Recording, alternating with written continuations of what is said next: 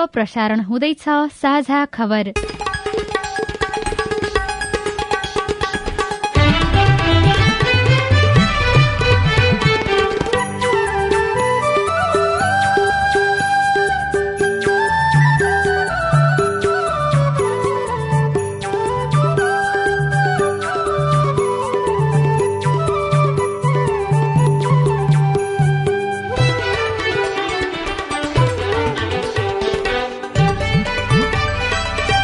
शुभ प्रभात। यो सीआईएन को साझा खबर हो। स्नेहा कर्णसँगै राजन रुचालको तपाईंलाई स्वागत छ। सामुदायिक रेडियोबाट देशैभरि एकैसाथ प्रसारण भइरहेको साझा खबर सीआईएन खबर.com र मोबाइल एप सीआईएनबाट पनि सुन्न सकिन्छ। आज 2078 साल मंगिर 18 गते शनिबार डिसेम्बर 4 तारिक सन् 2021 नेपाल सम्वत 1142 मार्ग कृष्ण पक्षको औंसी तिथि।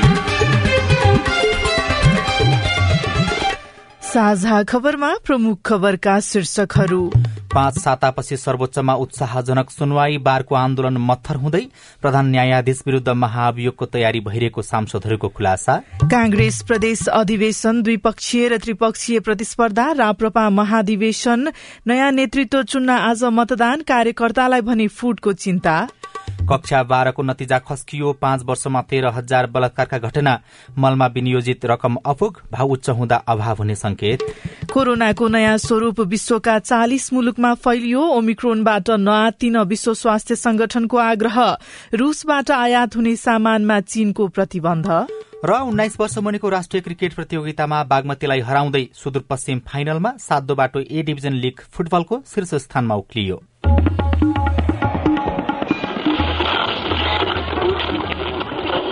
सयौं रेडियो, हजारौं रेडियो कर्मी र करोड़ौं नेपालीको माझमा यो हो सामुदायिक सूचना नेटवर्क सीआईएन। साझा खबरको सबैभन्दा शुरूमा 5 सातापछि सर्वोच्चमा भएको उत्साहजनक सुनवाईको प्रसंग। सर्वोच्च अदालतमा 5 सातापछि हिजोबाट उत्साहजनक सुनवाई शुरू भएको छ। बारको आन्दोलन कमजोर भएसँगै सर्वोच्चले आफ्ना सेवा सुचारू गर्न थालेको हो। हिजो 12वटा मुद्दामा फैसला र 29 मुद्दामा आदेश भएको छ। न्यायाधीशहरू दीपक कुमार कार्की र डाक्टर मनोज कुमार शर्माको संयुक्त इजलासमा सुनवाईका लागि 21 थान मुद्दा तोकिएको थियो। त्यसमध्ये 12वटा मुद्दामा आदेश भएको छ। हेर्न नमिल्ने 3 मुद्दा र निवेदक तर्फबाट स्थगित गरेको छ। मुद्दा बाहेक अधिकांश मुद्दामा सुनवाई भएको छ। हेर्न नभ्याइने सूचीमा एउटा पनि मुद्दा रहेको छैन। त्यस्तै न्यायाधीश तेजबहादुर केसी र न्यायाधीश डाक्टर कुमार चुडालको संयुक्त इजलासमा 15 थान मुद्दा सुनवाईका लागि तोकिएको थियो। त्यसमध्ये 4 मुद्दामा आदेश र 2 थान मुद्दामा फैसला भएको छ। हेर्न नभ्याइने सूचीमा जम्मा 3 थान मुद्दा मात्र रहेका छन्। सुनवाईका लागि 11वटा इजलास गठन भएका थिए। तीमध्ये 9वटा संयुक्त र 2 एकल इजलास रहेका थिए। हिजोको दिन पनि समयावधिभर अधिकांश इजलासमा मुद्दामा राम्रो सुनवाई भएको देखिएको छ। राष्ट्रिय सभाका सांसद र कानून न्याय तथा विभिन्न क्षेत्रका व्यक्तिहरूले प्रधान न्यायाधीश चोलेन्द्र शमशेर जबराको बहिर्गमन महाभियोगबाट हुनुपर्ने बताएका छन्। नेपाल बार एसोसिएशनका पूर्व अध्यक्ष समेत रहनुभएका राष्ट्रिय सभाका सदस्य राधेश्याम अधिकारीले जबरामाथि महाभियोग लगाउनुपर्ने 4वटा कारण समेत दिनुभयो। अधिकारीका अनुसार जबराले संवैधानिक परिषद मार्फत विभिन्न संवैधानिक निकायमा गरेको पदाधिकारी नियुक्ति सिफारिश विरूद्ध परेका निवेदनमा आफैले जबरजस्ती मुद्दा हेर्नु महाभियोग लगाउने पर्याप्त आधार हो।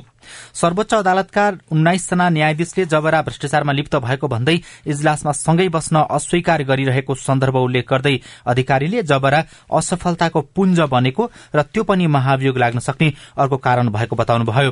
राष्ट्रिय सभाका अर्का सांसद रामनारायण बिडारीले संघीय संसदको आगामी अधिवेशनमै जबरामाथि महाभियोग लाग्ने बताउनुभयो। दलहरूले आफ्नो काम गरिरहेका छन्। दलहरू सोझी आए त फेरि हस्तक्षेप भयो भन्ने आरोपले अर्को आउँथ्यो। दलहरूले गरिराखेका छन्। यो यही 1 हप्ता पछाडिबाट यो कार्य सुरु हुन्छ र यस्ता प्रधान न्यायाधीशलाई भविष्यमा राज्यको सबै सेवा प्राप्त नहुने गरी, कालो लिस्टमा पर्ने गरी, भ्रष्टाचार मुद्दा छानबिन गर्न पाउने गरी प्रतिनिधि सभामा होमवर्क भइरहेछ, काम हुन्छ। संविधानमै प्रतिनिधि सभाका 3 जना सांसदले महाभियोगको प्रक्रिया शुरू गर्न सक्ने व्यवस्था रहेको छ। प्रतिनिधि सभाका पूर्व सभामुख दमननाथ ढुंगानाले पनि जबरा बहिर्गमनको मुद्दा अब सांसदलाई जिम्मा लगाउनुपर्ने बताउनु भएको छ। अब राजनीतिक प्रसंग। महाधिवेशनको तयारीमा रहेको नेपाली कांग्रेसको प्रदेश स्तरीय अधिवेशन चलिरहेको छ। कांग्रेसको केन्द्रमा मात्रै नभई प्रदेशहरूमा पनि आकांक्षीहरू धेरै देखिएका छन्। कांग्रेसले प्रदेशमा सभापति, 2 उपसभापति, 2 महामन्त्री र 1 महिला सहित 3 सहमहामन्त्री रहने व्यवस्था गरेको छ। प्रदेश कार्य समिति सदस्यहरू पनि प्रदेशमा रहनेछन्। कोषाध्यक्षमा भने मनोनित गर्ने व्यवस्था रहेको छ। प्रदेश 1 मा पदाधिकारी बाहेक 80, प्रदेश 2 मा 64, बागमतीमा 83, गण्डकीमा 60, लुम्बिनी प्रदेशमा 69, कर्णालीमा 51, सुदूरपश्चिममा 51 सदस्य रहनेछन्। सीआईएनसँग कुराकानी गर्दै निर्वाचन समितिका सचिव केशव रिजालले भन्नुभयो, 1 बागमती प्रदेश, गण्डकी प्रदेश, लुम्बिनी प्रदेश, कर्णाली प्रदेश, सुदूरपश्चिम प्रदेश, 6वटै प्रदेशमा प्रदेश अधिवेशनको निर्वाचनको कार्यतालिका अनुसार सबै प्रदेशमा चाहिँ त्यही अनुसार चाहिँ काम भइरहेको छ हैन। केन्द्रीय निर्वाचन समितिले सम्बन्धित प्रदेशका प्रदेश अधिवेशनका प्रतिनिधि अथवा मतदाताहरूको नाम पठाइसकेका छौं। त्यहाँको हाम्रो प्रदेश अधिवेशन निर्वाचन समितिले निर्वाचनको कार्यक्रम प्रकाशित गरिसकेको छ। 2 नम्बर प्रदेशमा चाहिँ 19 गते नोमिनेसन लिने, 20 गते मतदान गर्ने गरेर सम्भवतः हाम्रो समिति निर्वाचन समितिले निर्णय गर्न सक्छ 2 नम्बर प्रदेशको हकमा चाहिँ। सुदूरपश्चिम प्रदेश सभापतिका उम्मेद्वारमा नारायण मिश्र र वीरबहादुर बलायर बीचमा प्रतिस्पर्धा हुने देखिएको छ भने कर्णाली प्रदेशमा ललितजंग शाही, भूपेन्द्रजंग शाही र मोतीराज बम बीच प्रतिस्पर्धा हुने देखिएको छ। यस्तै लुम्बिनी प्रदेशमा अमरसिंह पुन र भरत कुमार शाह तथा गण्डकी प्रदेशमा शुक्रराज शर्मा र अर्जुन जोशी बीच प्रतिस्पर्धा हुने देखिएको छ। बागमती प्रदेशमा इन्द्रबानिया, जगदीश्वर नरसिंह केसी र भीमसेन दास प्रधान बीचमा तथा प्रदेश 1 मा गुरू प्रसाद घिमिरे र उद्धव थापाको बीचमा प्रतिस्पर्धा हुने देखिएको छ। यसैबीच प्रधानमन्त्री तथा नेपाली कांग्रेसका सभापति शेरबहादुर देउवाले पार्टीभित्रको निर्वाचनलाई लोकतान्त्रिक अभ्यासका रूपमा लिँदै आगामी स्थानीय प्रदेश तथा प्रतिनिधि सभाको निर्वाचनमा केन्द्रित हुन पार्टी कार्यकर्ताहरूलाई निर्देशन दिनुभएको छ। प्रधानमन्त्री तथा पार्टी सभापति देउवाले हिजो नेपाली कांग्रेस प्रदेश नम्बर 1 को प्रदेश अधिवेशनको भर्चुअल उद्घाटन गर्दै यस्तो बताउनु भएको हो। सभापति देउवाले केही महिनामै स्थानीय तहको निर्वाचन र 1 वर्षभित्र संघ र प्रदेशको समेत निर्वाचन हुने भएकाले सोही अनुसार तयारी गर्न आफ्ना नेता तथा कार्यकर्तालाई निर्देशन दिनुभएको छ। यसैबीच नेपाली कांग्रेसको 14औं महाधिवेशनमा स्वास्थ्य सुरक्षाको मापदण्ड कडाइका साथ पालना गरिने भएको छ। महाधिवेशन अन्तर्गतको स्वास्थ्य समितिले चिकित्सक र महाधिवेशन व्यवस्थापन विज्ञहरूसँग छलफल गरेर स्वास्थ्य मापदण्ड कार्यान्वयन गर्ने भएको हो। नेपाली कांग्रेसका केन्द्रीय सदस्य मोहन बहादुर बस्नेतको संयोजकत्वमा रहेको स्वास्थ्य समितिले बिहिबार पूर्णता पाएपछि महाधिवेशनमा आउने महाधिवेशन प्रतिनिधि तथा नेता कार्यकर्ताहरूलाई सुरक्षित बनाउनका लागि स्वास्थ्य मापदण्ड बनाएर अघि बढ़ने तयारी समेत गरेको छ। राष्ट्रिय प्रजातन्त्र पार्टीको जारी महाधिवेशन अन्तर्गत नेतृत्व लिन अध्यक्ष पदमा कमल थापा र राजेन्द्र लिङदेनले उम्मेद्वारी दिएका छन्। उनीहरूले पदाधिकारीमा आफ्नो टीम बनाएर मनोनयन दर्ता गरेका हुन्। उपाध्यक्षका लागि 4 पदमा जगत प्रसाद गौचन, रामचन्द्र राय यादव, लीलादेवी श्रेष्ठ, विक्रम पाण्डे, रोशन कार्की, बुद्धिमान तामाङ, दुर्गा श्रेष्ठ र ध्रुव बहादुर प्रधानको उम्मेद्वारी परेको छ। राप्रपाको विधानमा 4 उपाध्यक्ष मध्ये कम्तीमा 1 सीटमा महिला निर्वाचित हुनुपर्ने व्यवस्था रहेको छ। उपाध्यक्षमा उम्मेद्वारी दिने मध्ये बुद्धिमान तामाङ, ध्रुव बहादुर प्रधान र रोशन कार्की कमल थापा पक्षका रहेका छन्। विक्रम पाण्डेलाई दुवै टीमले आफ्नो सूचीमा राखेका छन्। यस्तै दुर्गा श्रेष्ठले टीम भन्दा बाहिरबाट उम्मेद्वारी दर्ता गरेको बताइएको छ। यसैगरी महामन्त्रीका 3 पदका लागि रेखा थापा, कुन्ती कुमारी शाही, धवल शमशेर राणा, श्यामप्रसाद तिमल सेना, भुवन कुमार पाठक र भास्कर भद्राले उम्मेद्वारी दिएका छन्।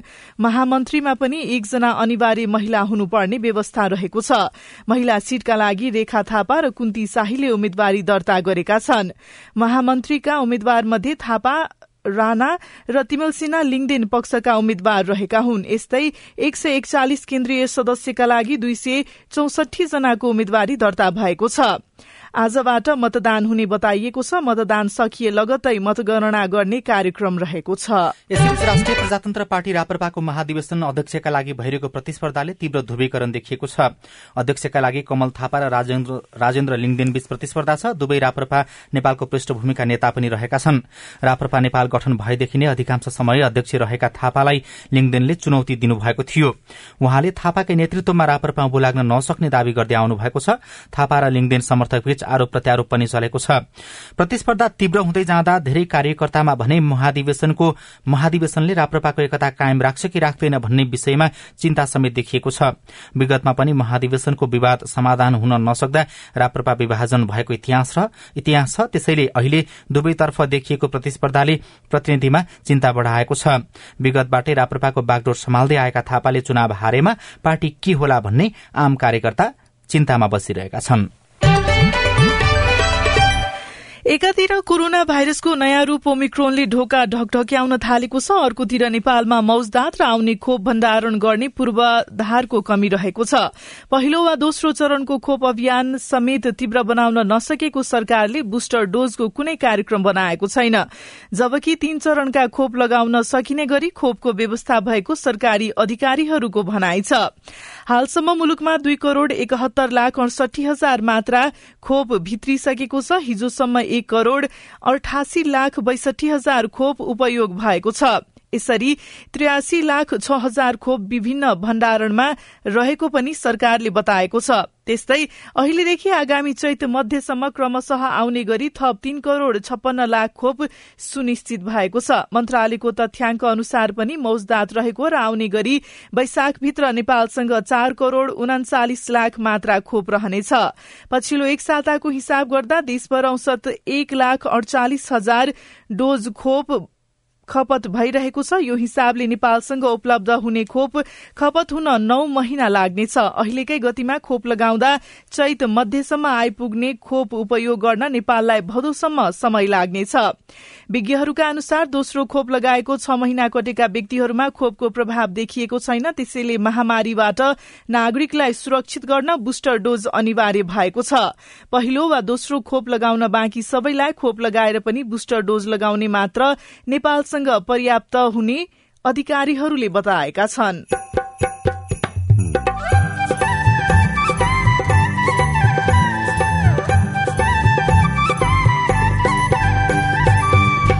सामुदायिक सूचना नेटवर्क सीआईएन मार्फत देशभरि प्रसारण भइरहेको साझा खबरमा दैनिक खपतको 50% सुन अवैध रूपमा भित्रन्छ।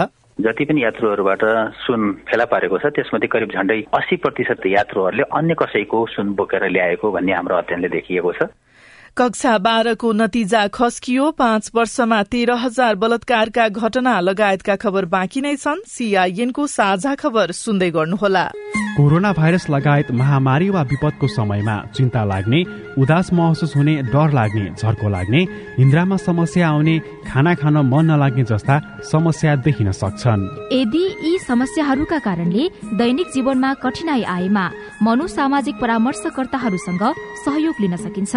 यस्तो सहयोग लिनका लागि सीएमसी नेपालको पैसा नलाग्ने फोन नम्बरहरू 1660 83520115 1660 83520115 मा सम्पर्क गर्नुहोला। सीबीएमको आर्थिक सहयोगमा सीएमसी नेपाल र सीआईएनद्वारा जनहितमा जारी सन्देश।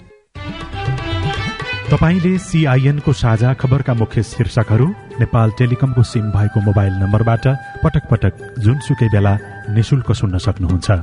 32100 डायल गर्नुहोस् र दैनिक समाचार, स्वास्थ्य, कोभिड-19, कृषि, मौसम, प्रकोप र अधिकारका बारेमा पनि निशुल्क सुन्नुहोस्।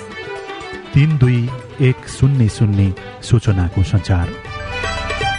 सामाजिक रूपान्तरणका लागि यो हो सामुदायिक सूचना नेटवर्क सीआईएन।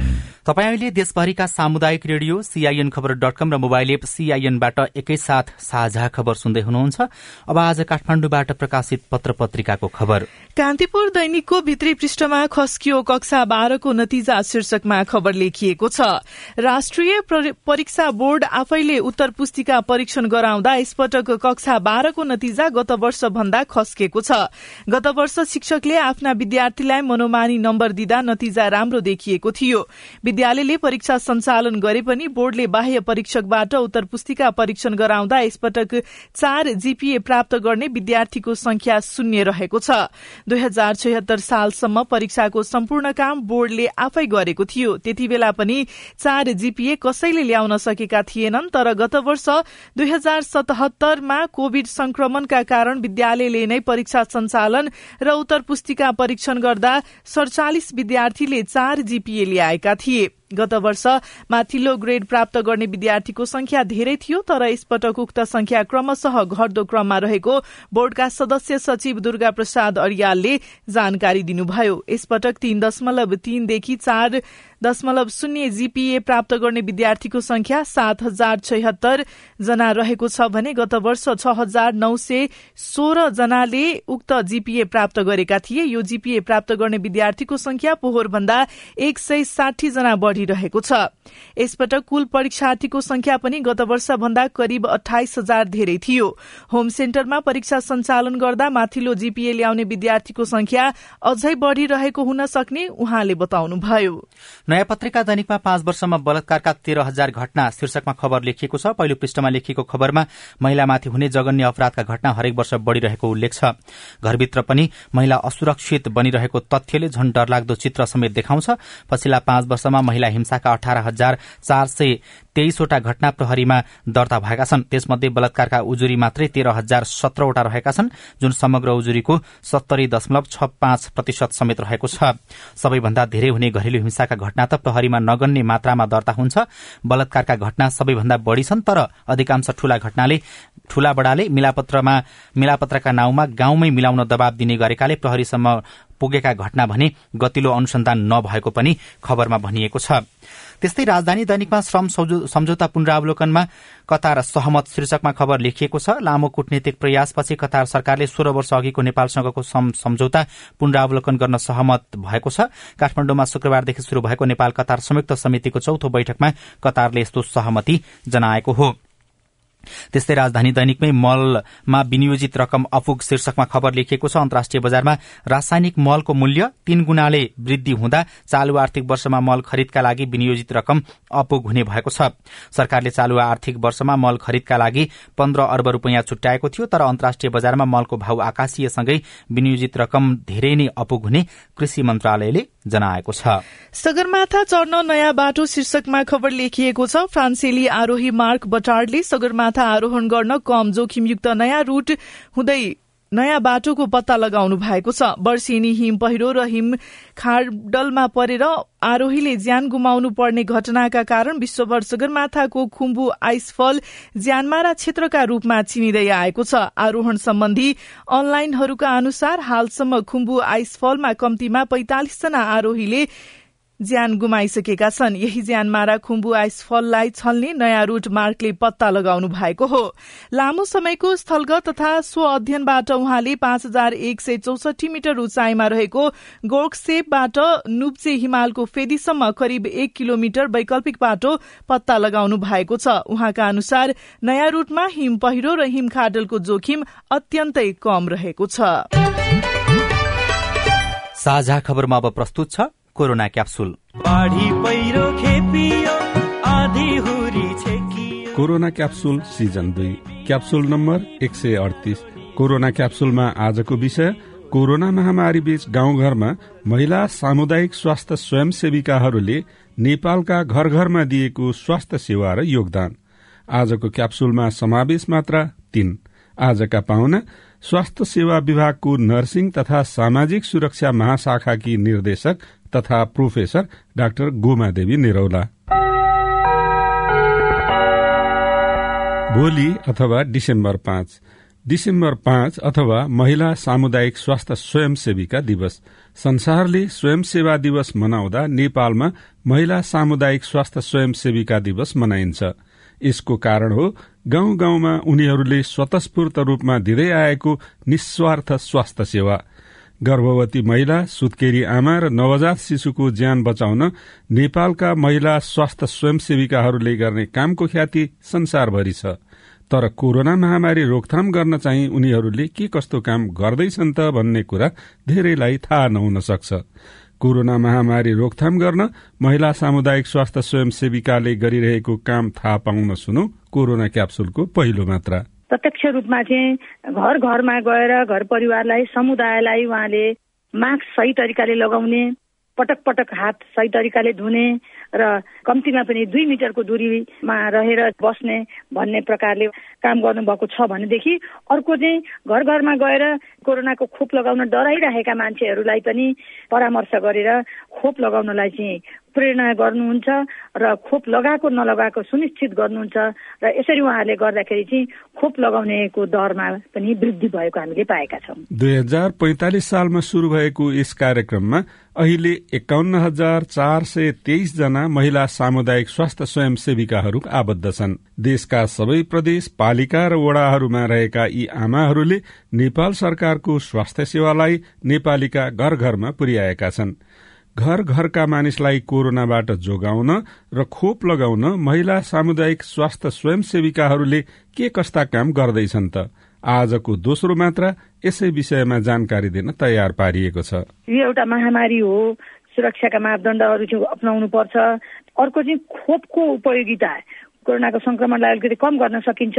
खोप लगायो भनेदेखि कोरोना भइहाल्यो भने पनि बिरामीहरू चाहिँ धेरै सिरियस कन्डिसनमा जान नसक्ने हुन्छ भनेर उहाँले खोप लगाउनलाई पनि गाउँमा अथवा समुदायमा चाहिँ उहाँले चाहिँ प्रेरणा गर्ने र उहाँहरूलाई चाहिँ जनचेतना गराउने र परामर्श गर्ने काम उहाँहरूले गर्नुहुन्छ। महिला सामुदायिक स्वास्थ्य स्वयंसेविकाले दिने सल्लाह मानेकै कारण नेपालमा हरेक वर्ष हजारौं गर्भवती महिला, आमा र शिशुको ज्यान जोगिन्छ। आमा र शिशुलाई जोगाउने उनीहरूको सेवाले तपाई हामीलाई कोरोनाबाट पनि बचाउन सक्छ, तर त्यसका लागि उनीहरूलाई तपाई हाम्रो सहयोग आवश्यक छ।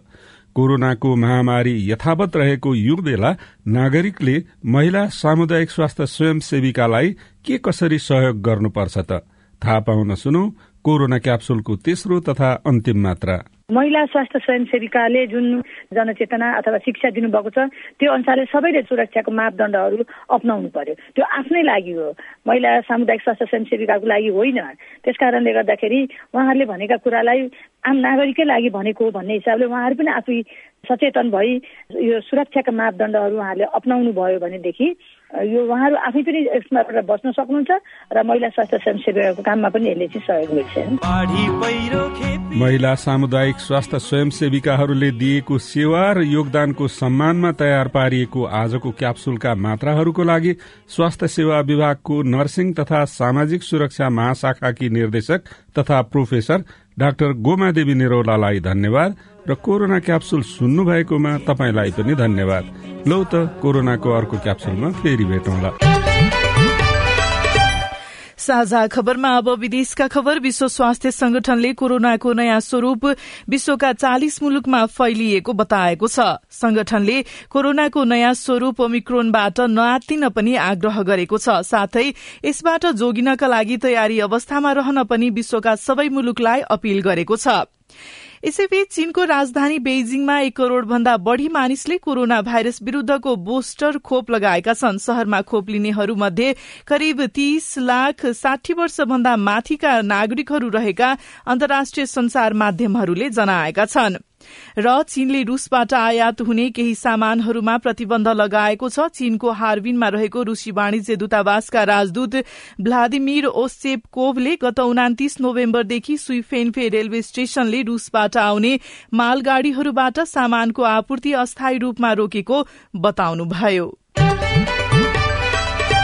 अब खेल खबर। शहीद स्मारक ए डिभिजन लीग फुटबल अन्तर्गत हिजो भएको खेलमा 3 स्टार र फ्रेन्ड्स क्लबले बराबरी खेल्दै अंक बाँडेका छन् भने 7 बाटोले एफीएफ माथि प्रभावशाली जित निकालेको छ। पहिलो खेलमा 3 स्टारले फ्रेन्ड्ससँग 1-1 गोलको बराबरी खेलेको हो। बराबरीसँगै 3 स्टारले 3 खेलमा 4 अंक जोडेको छ भने फ्रेन्ड्सले 3 खेलमा 2 अंक जोडेको छ। दोस्रो खेलमा एफीएफ विरूद्ध 4-1 को जित निकालेसँगै नवप्रवेशी सातो बाटो लीगको शीर्ष स्थानमा उक्लिएको छ। र 19 वर्ष मुनिको राष्ट्रिय क्रिकेट प्रतियोगितामा बागमतीलाई 8 विकेटले पराजित गर्दै सुदूरपश्चिमले फाइनलमा स्थान बनाएको छ। अन्तिम तथा निर्णायक खेलमा बागमती केवल 96 रनमा समेटिएपछि सुदूरपश्चिमले उक्त लक्ष्य 23 ओभर 1 बलमा 2 विकेट गुमाएर पूरा गरेको थियो। सुदूरपश्चिमले अब उपाधिका लागि लुम्बिनीसँग प्रतिस्पर्धा गर्नेछ। अवैध रूपमा भित्रिने सुन नियन्त्रणमा सरकार कहाँ चुक्यो? रेडियो रिपोर्ट, स्वस्थ जीवनशैली सम्बन्धी सन्देश, अरू खबर र कार्टुन पनि बाँकी नै छ। सीआईएनको साझा खबर सुन्दै गर्नुहोला। म जस्तो हिंसा पीडित महिलाले भोगेको हिंसा र विभेदको अन्त्यका लागि स्थानीय सरकारले अझै धेरै गर्न बाँकी छ। हामी जस्ता बालबालिका पनि सरकारबाट धेरै आशा गरेका छौँ। स्थानीय सरकार आएपछि हामी जस्ता अपङ्गता भएका व्यक्तिहरूले पनि सेवा सुविधा पाउन थालेका छौँ। स्थानीय सरकार र सरोकारवालाहरूले त हामीलाई सधैँ सम्झाउनु पर्छ नि। लैङ्गिक हिंसाको अन्त्य र सबै प्रकारको विभेदको अन्त्यको नारा मात्र होइन, हाम्रो सहभागिता र नेतृत्वमा हाम्रा लागि स्थानीय सरकारले कार्यक्रम बनाउनु पर्दछ। महिला, बालबालिका, ज्येष्ठ नागरिक र अपाङ्गता भएका व्यक्तिहरूलाई प्राथमिकतामा राख्न सके मात्रै स्थानीय सरकार सफल हुन सक्छ। अनि मात्रै पछाडि पारिएका वर्गले न्याय र समानताको अनुभूति गर्न सक्नेछन्। अस्ट्रेलिया सरकार तथा दि एसिया फाउन्डेसन र अकोराब।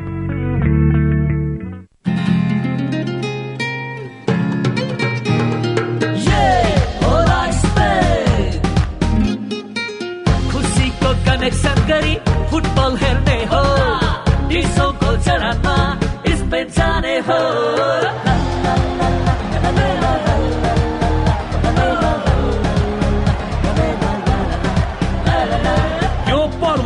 डिसोम जडान गरी लकी ड्र मार्फत 4 जना भाग्यशाली विजेता स्पेन जानुहोस्। साथमा लालिगाको रु 2000 पर्ने सिजन टिकट पनि सित्तैमा पाउनुहोस्। यो योजना DishHome fiber net, SIM TV र प्रभु टिभीको जडानमा पनि लागू हुनेछ। डिसोममै छ स्पेन जाने कनेक्सन। ह्याप्पी पर्वको ह्याप्पी कनेक्सन। डिसोम, खुसीको कनेक्सन। सामाजिक रूपान्तरणका लागि यो हो सामुदायिक सूचना नेटवर्क CIN। साझा खबरमा अब अवैध सुनको प्रसंग। राष्ट्रिय सुनचाँदी व्यवसायी महासंघका अनुसार हाल नेपालमा दैनिक 40 किलो सुन खपत हुन्छ, तर वैध रूपमा नेपालमा दिनको 20 किलो मात्रै सुन ल्याउने अनुमति रहेको छ। 20 किलो सुनले मागको 50% मात्रै धान्छ। अर्कोतर्फ बितेको 3 वर्षमा भरिया मार्फत आएको 433 किलो सुन प्रहरीले बरामद गरेको छ। गएको सोमबार मात्रै नेपालमा अवैध रूपमा भित्रन लागेको 21 किलो काँचो सुन भन्सार विभागले समात्यो। त्यो सुन एकैजनाले ल्याएको भने होइन। 415 जनाबाट भन्सार कार्यालयले 21 किलो सुन बरामद गरेको हो।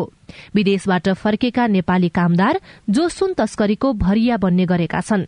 त्रिभुवन अन्तर्राष्ट्रिय विमानस्थल भन्सार कार्यालयका प्रमुख भन्सार प्रशासक महेश भट्टराई, काँचो सुनलाई सामान्य रूप परिवर्तन गर्न कोसिस गरेर त्यसै सुनका तारहरूलाई कटिङ गरेर त्यसलाई घुमाएर बाधा दाबी गर्ने या 9 फन्कोसम्म लगाएर त्यसलाई त्यो बेरुवा औँठी भनेर दाबी गर्ने, एउटा रिङमा अर्को रिङलाई हुकिङ गरेर सिक्री भनेर दाबी गर्ने देखिएको छ। जति पनि यात्रुहरूबाट सुन फेला पारेको छ त्यसमध्ये करिब झण्डै 80% यात्रुहरूले अन्य कसैको सुन बोकेर ल्याएको भन्ने हाम्रो अध्ययनले देखिएको छ। करिब त्यो 80% र बाँकी चाहिँ आफ्नै सुन आफ्नै स्वप्रयोजनको लागि ल्याएको अवस्था देखिन्छ। नेपाल प्रहरीको तथ्याङ्क अनुसार 3 वर्ष यता सुन तस्कर र भरिया गरी 2614 जना पक्राउ परेका छन्। प्रहरीले तातोपानी नाका, रसुवागढ़ी नाका र त्रिभुवन अन्तर्राष्ट्रिय विमानस्थल लगायतबाट भित्रन लागेको 433 किलो अवैध सुन बरामद गरेको छ। नेपाल प्रहरीका प्रवक्ता वसन्त कुँवर, कानून बमोजिमको कुरालाई गलत हिसाबले प्रयोग गरेर भरियाबाट आउने जुन सुन थियो त्यसलाई नियमन गर्ने प्रयासमा सबै सुनहरू बरामद गर्ने र कानून अनुसारको भन्सार लगाएर छोड्ने गरेको छ। अहिले विगत 3 दिनको अवधिमा 50 किलो जति सुन समातिएको र त्यसमध्ये करिब 27 किलो जति भन्सार बुझाएर लगिसकेको र अरू बाँकी चाहिँ भन्सार गराउने र बुझाउने क्रम जारी रहेको छ। विदेशबाट आउने नेपालीहरूले भन्सार शुल्क तिरेर 100 ग्रामसम्म सुनका गहना ल्याउन पाउँछन् भने 50 ग्रामसम्म सुनको गहना ल्याउँदा भन्सार तिर्नु नपर्ने व्यवस्था सरकारले गरेको छ। सोही व्यवस्था अनुसार विदेशबाट फर्केका नेपालीले 50 ग्रामसम्म सुनका गहना ल्याउन सक्नेछन्, जसको भन्सार शुल्क प्रति 10 ग्राम 9500 रूपियाँ तिर्न नपर्ने हुँदा सुन तस्करले उनीहरूलाई भरिया बनाएर सुन पठाउने गरेको पाइएको छ। सरकारले अवैध रूपमा भित्रने सुनलाई कसरी रोक्छ?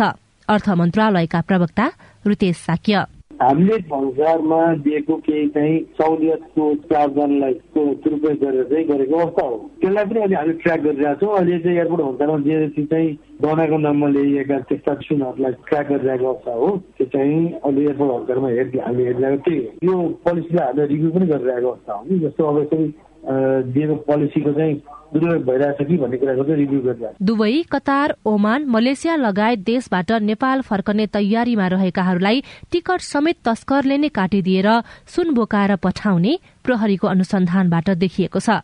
भरिया मार्फत भित्रने अवैध सुन तस्करी रोक्न सरकारले के गर्नुपर्ला? केन्द्रीय अनुसन्धान ब्यूरोका सूचना अधिकारी प्रहरी उपरीक्षक श्याम कुमार महतो। सबभन्दा मेन चाहिँ हाम्रो जो नीतिगत व्यवस्थाहरू छ त्यसलाई सुधार गर्न पर्यो। अर्को कुरा चाहिँ चेक जाँचहरू प्रभावकारी बनाउनु पर्यो र तेस्रो कुरा चाहिँ कानूनी कारवाहीहरू जुन छ त्यसलाई कडाइका साथ कार्यान्वयन गर्नु पर्यो। 3 वर्ष यता भन्सार विभागले अवैध सुन बरामद गरी 3 अर्ब 89 करोड़ भन्दा बढ़ी राजस्व संकलन गरेको छ। तर वर्षेनी राजस्व छलेर अवैध रूपमा सुन भित्रिने क्रम नरोकिँदा सरकारलाई अर्बौंको घाटा भइरहेको छ। सुशीला श्रेष्ठ, सीआईएन, काठमाडौँ। रिपोर्टसँगै हामी साझा खबरको अन्त्यमा आइपुगेका छौं। सामुदायिक रेडियो प्रसारक संघद्वारा संचालित सीआईएनको बिहान 6 बजेको साझा खबर सक्नु अघि मुख्य मुख्य खबर फेरि एकपटक। 5 सातापछि सर्वोच्चमा उत्साहजनक सुनवाई। बारको आन्दोलन मत्थर हुँदै प्रधान न्यायाधीश विरूद्ध महाभियोगको तयारी भइरहेको सांसदहरूको खुलासा। कंग्रेस प्रदेश अधिवेशन द्विपक्षीय र त्रिपक्षीय प्रतिस्पर्धा। राप्रपा महाधिवेशन नयाँ नेतृत्व चुन्न आज मतदान। कार्यकर्तालाई भने फुटको चिन्ता। कक्षा 12 को नतिजा खस्कियो। 5 वर्षमा 13,000 बलात्कारका घटना। मलमा विनियोजित रकम अपुग। कोरोनाको नयाँ स्वरूप विश्वका 40 मुलुकमा फैलियो। ओमिक्रोनबाट नआत्तिन विश्व स्वास्थ्य संगठनको आग्रह। र 19 वर्ष मुनिको राष्ट्रिय क्रिकेट प्रतियोगितामा बागमतीलाई पराजित गर्दै सुदूरपश्चिम फाइनलमा।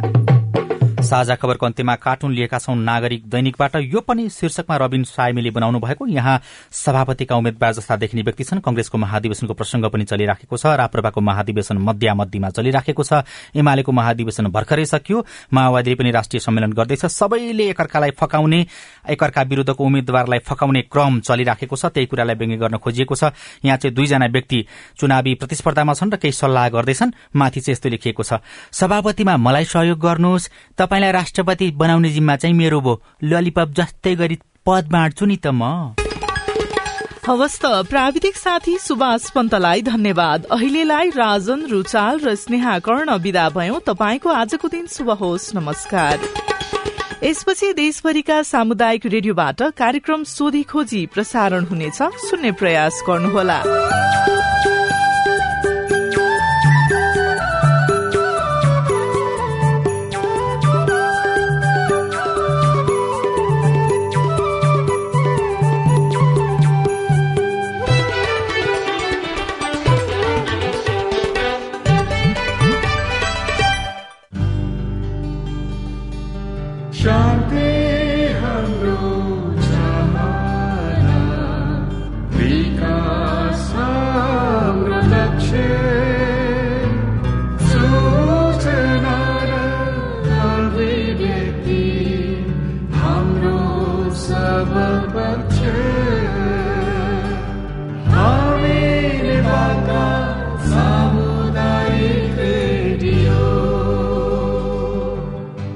सामाजिक रूपान्तरणका लागि यो हो सामुदायिक सूचना नेटवर्क सीआईएन।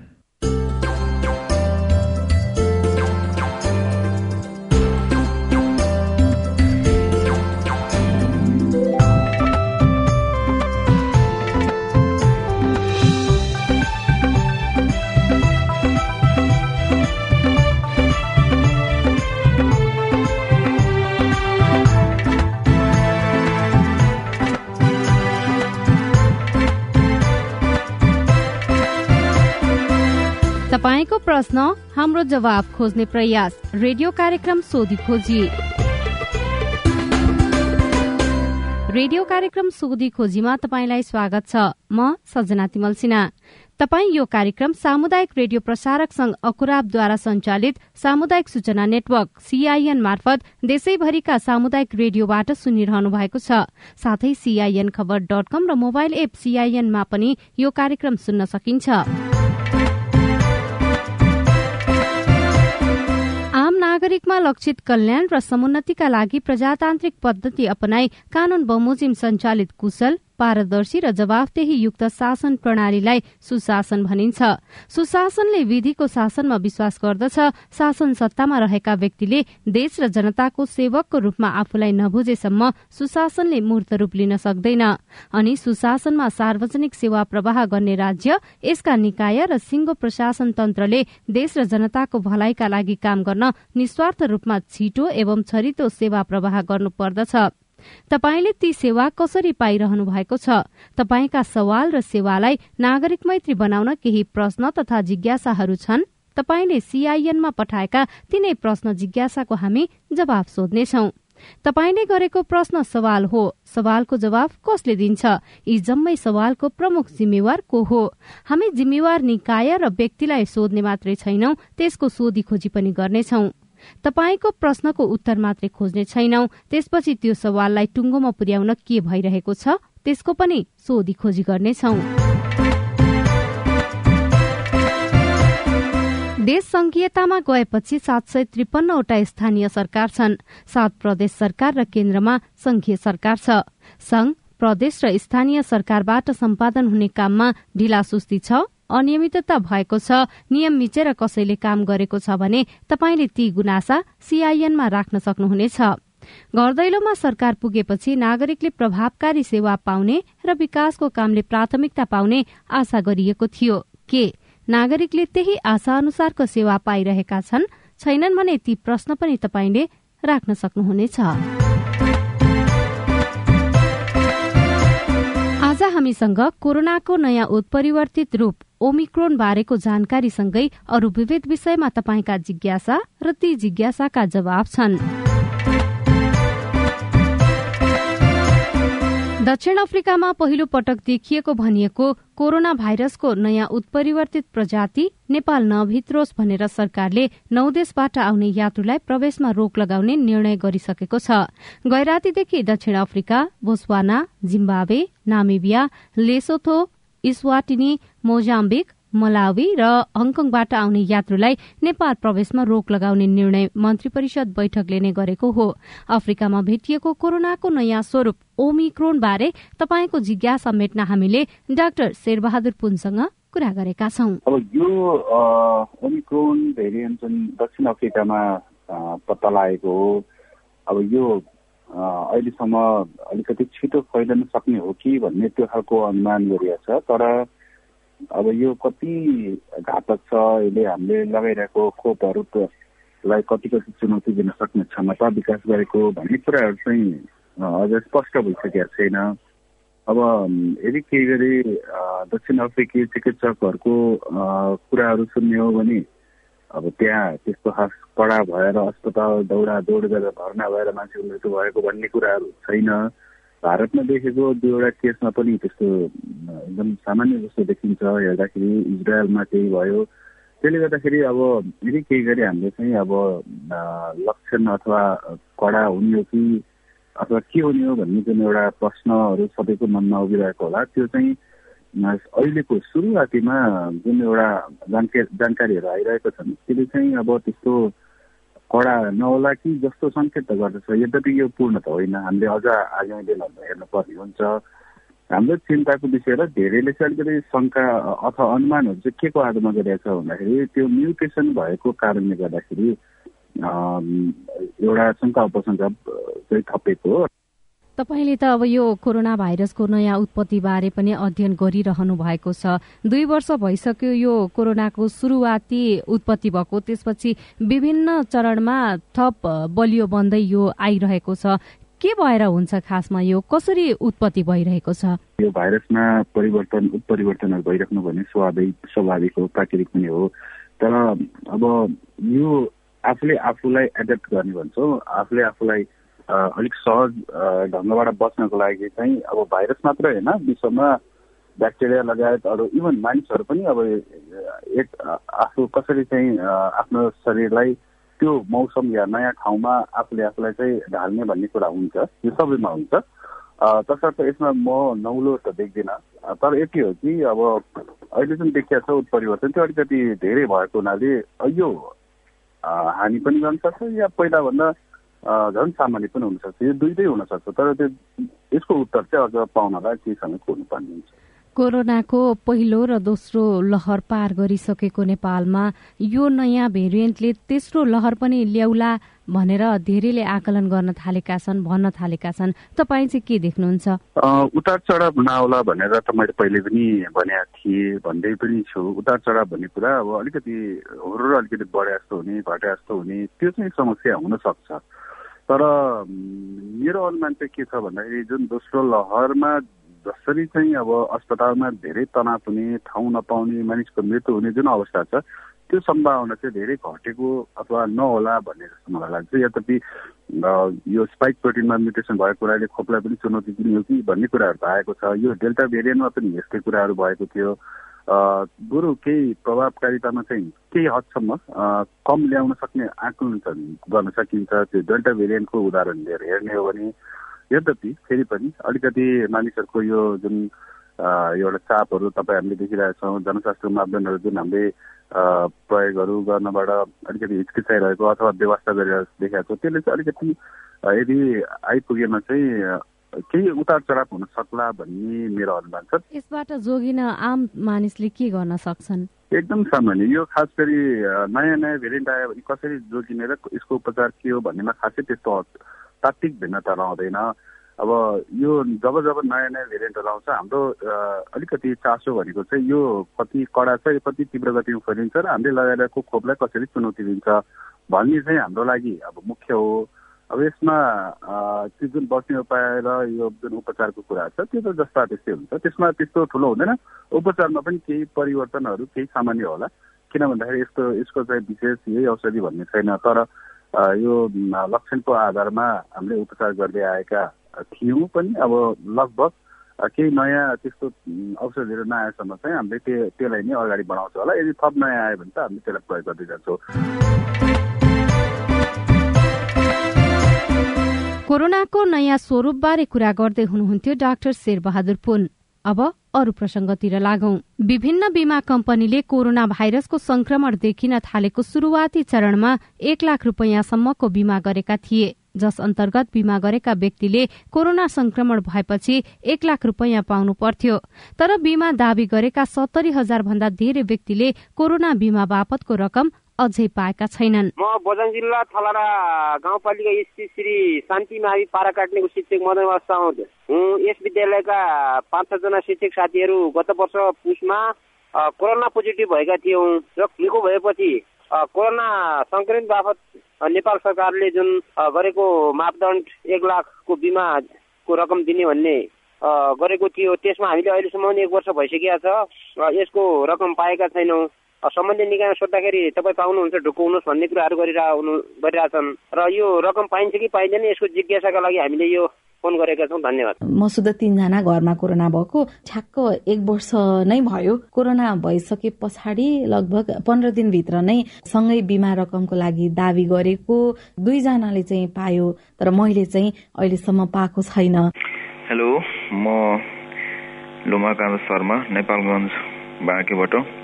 यो कोरोना बिमाको 1 वर्ष बढी भइसक्दा पनि यो बिमा रकम हामीले पाएका छैनौं। यो के कति कारणले र कुन निकायमा सम्पर्क गर्नुपर्छ अथवा यस सम्बन्धी जानकारी पाए आभारी हुने थिए।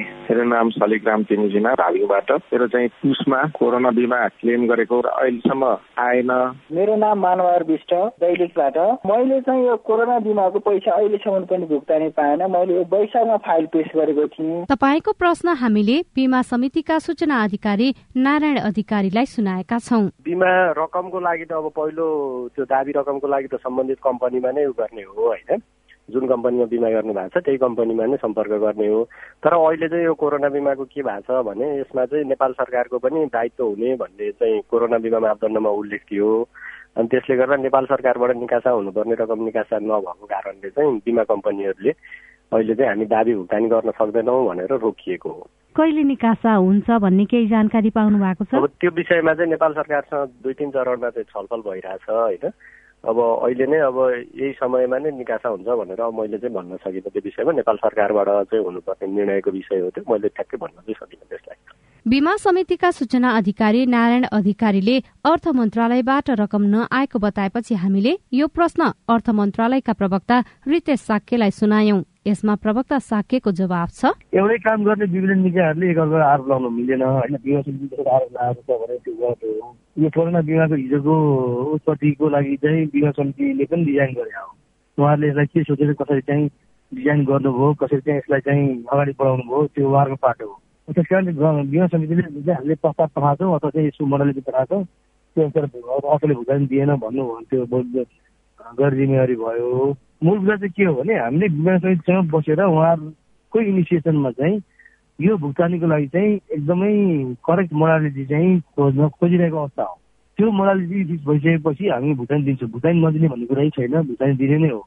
तर यो ठुलो एमाउन्ट भएकोले चाहिँ यो एमाउन्टको चाहिँ भुक्तानीका मोडालिटीको बारेमा चाहिँ हामीले चाहिँ बीमा समितिले चाहिँ समन्वय गर्नुपर्छ भन्ने हाम्रो चाहिँ भनाइ हो। उहाँहरूले एउटा चिठी पठाइदिएर मात्रै भएन भन्ने हो। उहाँहरूको सहयोग भएर यसको चाहिँ क्लियर पिक्चर आयो भने हामी चाहिँ भुक्तानी चाहिँ चाँडै अगाडि बढाउँछौँ। एउटा कुरा चाहिँ के हजुरको यो रेडियो मार्फत एउटा कुरा चाहिँ के भनौँ भने अब उहाँहरूले जो चाहिँ बिमितहरू हुनुहुन्छ उहाँहरूले चाहिँ अब सर्टेन चाहिँ करारीय प्रबन्ध अन्तर्गत चाहिँ बिमा गरिसक्नु भएको छ र त्यस अन्तर्गत चाहिँ उहाँहरू चाहिँ दावी गर्न योग्य भइसकेको अवस्थामा उहाँहरूले भुक्तानी पाउने सम्बन्धमा चाहिँ हाम्रो चाहिँ अन्यथा केही पनि छैन। हामी त्यसमा चाहिँ एकदमै सकारात्मक छौँ। खालि अहिले केही ढिलो भइरहेको कारण चाहिँ भुक्तानी गर्ने रकमको भोल्युम र मोडालिटी चाहिँ फिक्स नभएर मात्रै हो। सरकारले जुन दायित्व वहन गर्ने भनेर सहमति भएको थियो त्यो दायित्व वहन गर्न पछि हट्दाखेरि चाहिँ यो समस्या आएको हो भनेर पनि योभन्दा अगाडि जति भुक्तानी भएको छ त्यसमा पनि त सरकारकै कन्ट्रिब्युसन छ। जस्तो हजुरको कुनै बिमा कम्पनीबाट भएको भुक्तानी होस्, चाहे बिमा कम्पनीबाट भएको भुक्तानी होस्, बिमा कोषबाट भएको भुक्तानी होस्, कुनै कुनै तवरले त सरकारी रकमै हो नि त त्यो है। कुनै बिमा कम्पनी पनि नेपाल सरकारकै अधिकांश 44% स्वामित्व भएको कम्पनी हो। त्यहाँबाट पनि भुक्तानी भएको छ भनेपछि जति भुक्तानी भयो 3-4 अरब रुपियाँ भुक्तानी भएको छ भन्ने कुरा त्यो त्यसमा पनि नेपाल सरकारको कन्ट्रिब्युसन हाइनै छ नि। त्यस कारण चाहिँ नेपाल सरकारले भुक्तानी नै गर्न नगरेको भन्ने होइन। अब चाहिँ सबै चिज चाहिँ सबै रकम चाहिँ नेपाल सरकारको थाप्लोमा चाहिँ आउने अवस्थामा चाहिँ यसको मोडालिटी कसरी अगाडि बढ्न सकिन्छ भन्ने कुरामा मात्रै सबै एकदम संक्षेपमा भनिदिनुहोस् न। धेरैजनाले जिज्ञासा राख्नु भएको भएर अब यो कोरोना बिमा बापतको रकम बिमितले कहिले पाउला त? त्यसो भए हामी सकेसम्म चाँडोभन्दा चाँडो चाहिँ यो समस्या हल गरेर चाहिँ उहाँहरूलाई भुक्तानी गर्ने प्रयास गर्छौँ। कोरोना बिमापछि कोरोनाका कारण प्रभावित परिवारलाई दिइने भनिएको 10,000 रुपियाँको प्रसंग। नाम धनबहादुर तामाङ, म यता भोजपुरको हतोगढी हर्का ओखरेबाट यो गरिबहरूलाई यो कोरोनाको उसमा 10,000 भनेर छुट्याएको लागत चाहिँ हामीले पाउनलाई यो विज्ञापन पनि छुट्याएको विज्ञापन चाहिँ खुलाएको छ तर सम्पर्क नम्बर सहित खुलाएको छैन। यो के गर्नुपर्ने यो जानकारी पाए म आभारी हुनेछु। जवाफ दिँदै हुनुहुन्छ अर्थ मन्त्रालयका प्रवक्ता रितेश साक्य। हाम्रो हजुरको अहिलेलाई चाहिँ त्यो बुझाउने अवधि समाप्त भइसकेको छ। हामीले जुन म्याद दिएका थियौँ त्यो समाप्त भइसकेको छ। अब हामीलाई स्थानीय तहले चाहिँ त्यो कलेक्सन गरेर रिपोर्टिङ गर्ने प्रक्रियामा रहिरहेको अवस्था हो। अहिलेको अवस्थामा चाहिँ मैले उहाँलाई चाहिँ थप केही भन्न सकिनँ। पछि अब सबैतिरको कलेक्सन गरिसकेपछि सबैतिरको अवस्थाहरू पनि बुझिसकेपछि फेरि केही हाम्रो निर्णय हुन्छ कि त्यसपछि अब चाहिँ केही त्यस्तो चाहिँ उहाँहरूको हकको लागि चाहिँ केही त्यस्तो थप केही निर्णय भयो भने उहाँहरूलाई चाहिँ जानकारी हुनेछ भन्ने भन्न चाहन्छु। जो छुट्नु भयो उहाँहरू त छुटिहाल्नु भयो तर अब आवेदन दिएकाहरूको त प्रक्रियागत रूपमा अघि बढिसकेको छ भन्नुभयो। उहाँहरूले चाहिँ यो रकम कहिलेसम्म पाउनुहुन्छ? अब यो चाहिँ स्थानीय तहमा भर पर्यो। उहाँहरूले जति चाँडो चाहिँ भेरिफाई गरिदिनुहुन्छ र भुक्तानी गरिदिनुहुन्छ त्यति चाँडो रकम त हामीले स्थानीय तह मार्फत दिने भनेका छौँ। रकमको चाहिँ यो व्यवस्थापन पनि भइसकेको छ होइन। अब उहाँहरूले त्यो आवेदनलाई भेरिफाई गर्ने र त्यो अनुसार चाहिँ उहाँहरूले चाहिँ अब सिफारिस गरेर चाहिँ त्यो भुक्तानी जति चाँडो गर्न सक्नुभयो त्यति चाहिँ जनताले चाहिँ चाँडो भेट्छन्। नमस्कार, म लक्ष्मण ओली तुलसुर उपमहानगरपालिका वार्ड नम्बर 4। मेरो प्रश्न बाख्रा पालनको लागि कृषि कर्जाको लागि राष्ट्रिय वाणिज्य ब्याङ्कमा गएर कर्जाको लागि सोधखोज गर्दा अहिले लगानी रोका छ भनेर त्यहाँको प्रमुखले भन्नुभयो। यो फिक्स कहिले खुल्छ? तपाईँको जिज्ञासा मेटाउँदै हुनुहुन्छ नेपाल राष्ट्र बैंकका सहप्रवक्ता नारायण प्रसाद पोखरेल। नेपाल राष्ट्र बैंकले सहुलियतपूर्ण कर्जा कार्यविधि 2075 बमोजिम बैंक वित्तीय संस्थाहरूबाट यो सहुलियतपूर्ण कर्जा गइराखेकै छ विभिन्न 10 वटा कर्जाका शीर्षकहरूमा।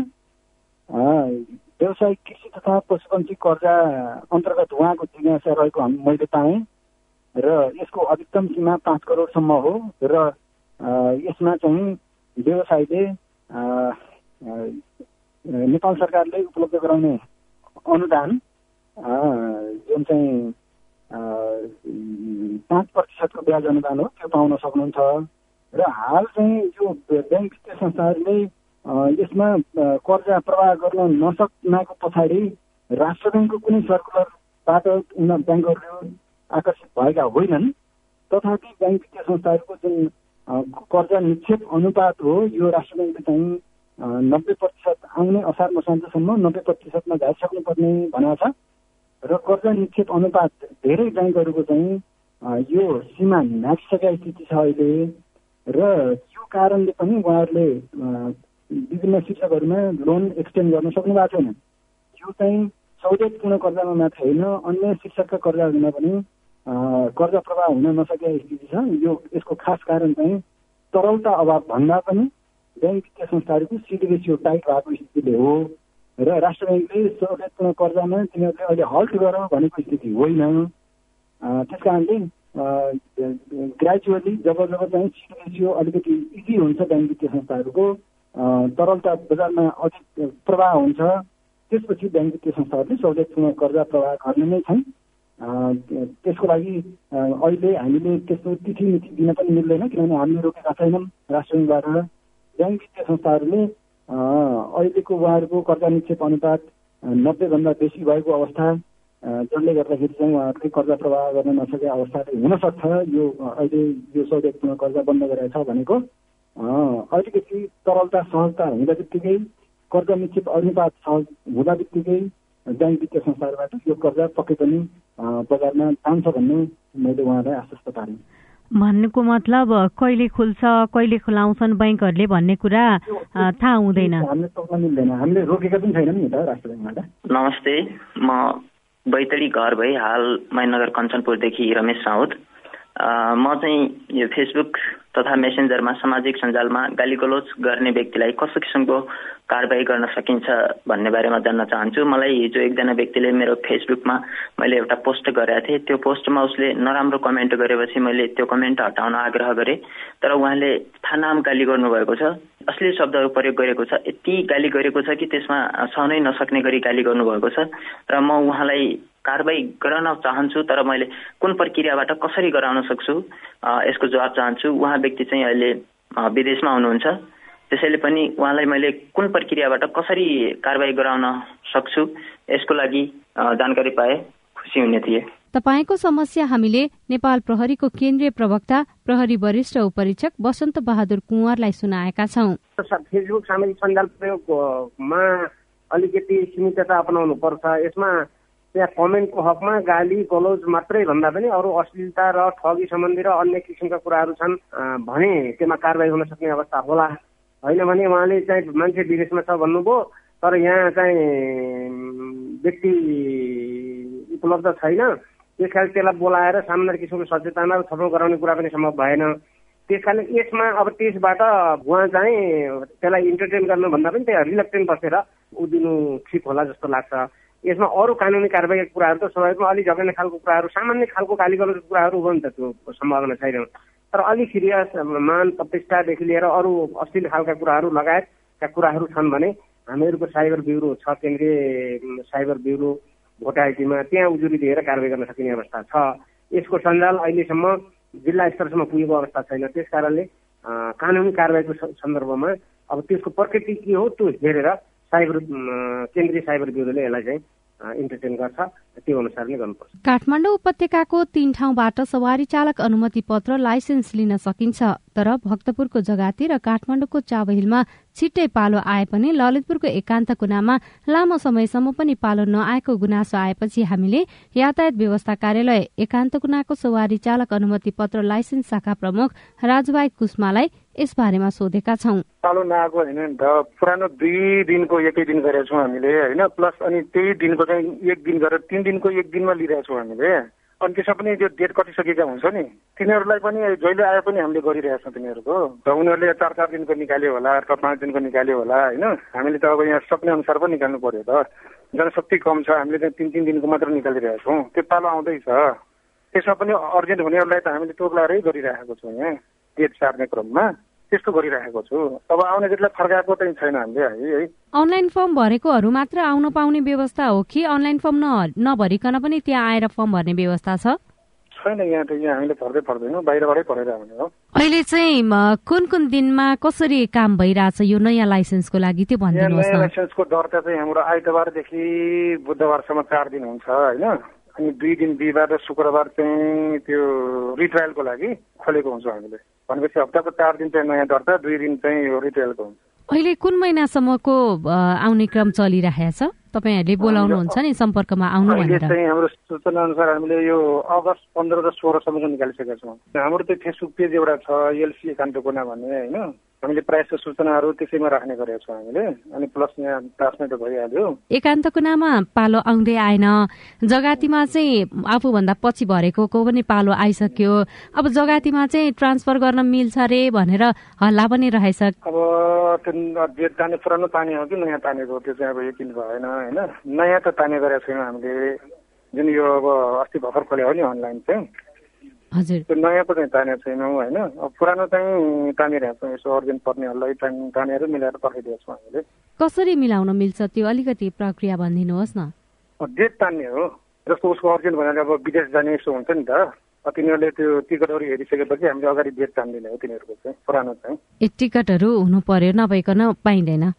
अरू इमर्जेन्सी केही त्यस्तो छ भने गरिदिने हो हामीले। मेरो नाम एकेन्द्र छेत्री, पर्वत जिल्ला मोदी गाउँपालिका वडा नम्बर 6 मा पर्दछ। मेरो धौलागिरी अञ्चलमा दर्ता भएको ट्याक्सी छ।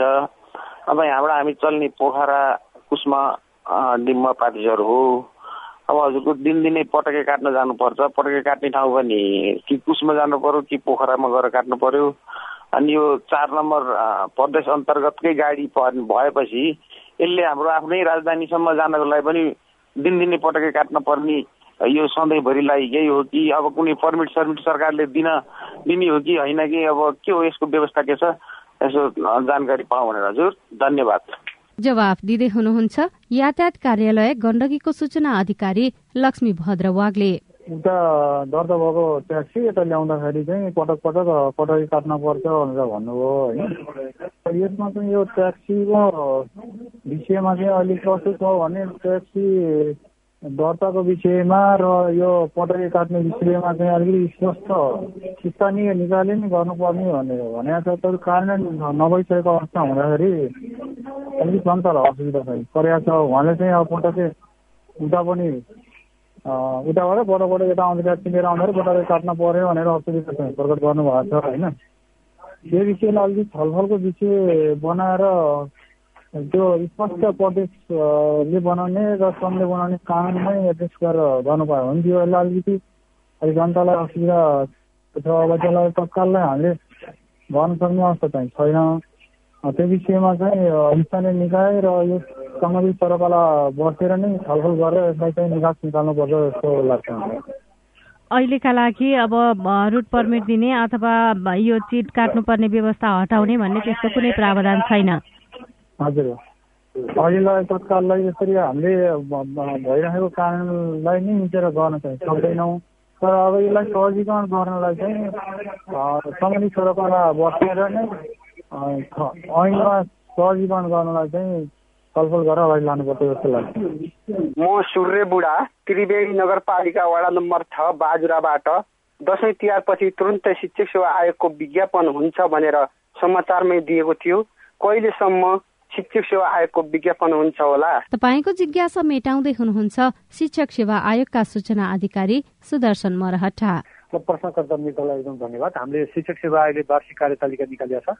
यो वार्षिक कार्यतालिकामा चाहिँ नि यो खुला प्रतियोगिताको परीक्षा चाहिँ मुक्सिर सम्ममा चाहिँ विज्ञापन गर्ने भनेको छ र त्यसले गर्दाखेरि मुक्सिर 29 गतेसम्म चाहिँ हाम्रा चाहिँ सम्पूर्ण शिक्षक सेवा आयोगका चाहिँ जुन श्रोताहरू परीक्षा दिने साथीहरूलाई चाहिँ त्यो बेलासम्म चाहिँ प्रतीक्षा गर्न भनेर आयोग चाहिँ भन्न चाहन्छ। हेलो सिआइएन हजुर, मेरो प्रश्न छ हजुर, यो शिक्षक सेवा आयोगको लागि चाहिँ राहत शिक्षकहरूलाई कति वर्ष उमेरसम्मको लागि परीक्षामा सहभागी हुने व्यवस्था छ भनेर यही सोध्नको लागि मेरो जिज्ञासा हो हजुर। सिन्धुपाल्चोकबाट नेत्रबहादुर खत्री हजुर। तपाईको प्रश्नको पनि जवाब दिँदै हुनुहुन्छ शिक्षक सेवा आयोगका सूचना अधिकारी सुदर्शन मरहटा। राहत शिक्षकको लागि गत हाम्रो शिक्षक सेवा आयोगले अहिले 10औं संशोधनले पहिलो विज्ञापनमा चाहिँ उहाँहरूलाई उमेरको हद नलाग्ने भन्ने व्यवस्था गरेको थियो र अब त्यो चाहिँ शिक्षक सेवा आयोगले पहिलो विज्ञापन गरिसकेको कुरा चाहिँ म प्रश्नकर्ता मित्रलाई चाहिँ अनुरोध गर्न चाहन्छु र अब उहाँको चाहिँ 40 वर्ष उमेर पुगेको छैन, नागेको छैन भन्दैको अवस्थामा अब हुने विज्ञापनमा उहाँ चाहिँ उम्मेदवार भएर परीक्षामा सम्मिलित हुन सक्नुहुन्छ। 3 तहका सरकारसँगै अन्य विभिन्न निकायबाट प्रवाह हुने सार्वजनिक सेवाका विषयमा पनि तपाईले प्रश्न राख्न सक्नुहुनेछ। हाम्रो आइभीआर नम्बर 01526066 छ। यो नम्बरमा तपाईले जुनसुकै बेला पनि फोन गरेर आफ्ना प्रश्न रेकर्ड गर्न सक्नुहुनेछ। तपाई प्रश्न राख्नुहोस्, हामी जवाब खोज्नेछौं कार्यक्रम सोधी खोजीमा। तपाईका प्रश्नहरूको जवाब खोज्दा खोज्दै रेडियो कार्यक्रम सोधी खोजीको आजको अंकबाट बिदा लिने समय भएको छ। तपाईलाई यो कार्यक्रम कस्तो लाग्यो? नागरिकले प्राप्त गर्ने सेवा र विकास निर्माणको कामलाई गुणस्तरीय र प्रभावकारी बनाउन के गर्नु पर्ला? तपाईका केही सुझाव र टिप्पणी छन् भने हाम्रो टेलिफोन नम्बर 01526066 मा फोन गरेर रेकर्ड गर्नुहोस्। यो कार्यक्रमलाई थप प्रभावकारी बनाउन तपाईको सुझाव महत्वपूर्ण हुनेछ। हेलो सीआईएनमा हरेक दिन र रेडियो कार्यक्रम मार्फत अर्को हप्ता तपाईका प्रश्नको जवाब खोज्दै आइपुग्नेछौ। आजका लागि प्राविधिक साथी सुभाष पन्तलाई धन्यवाद। अहिलेको रेडियो कार्यक्रम सोधी खोजीबाट म सजना तिमल सिन्हा बिदा हुन्छु। प्रश्न सोध्न अप्ठ्यारो नमानौ। नमस्कार।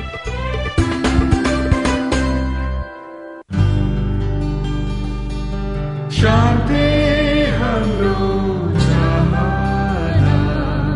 विकास हाम्रो लक्ष्य, सूचना र अभिव्यक्ति हाम्रो सब पक्ष। हामी नेपालका सामुदायिक रेडियो। सामाजिक रूपान्तरणका लागि यो हो सामुदायिक सूचना नेटवर्क CIN।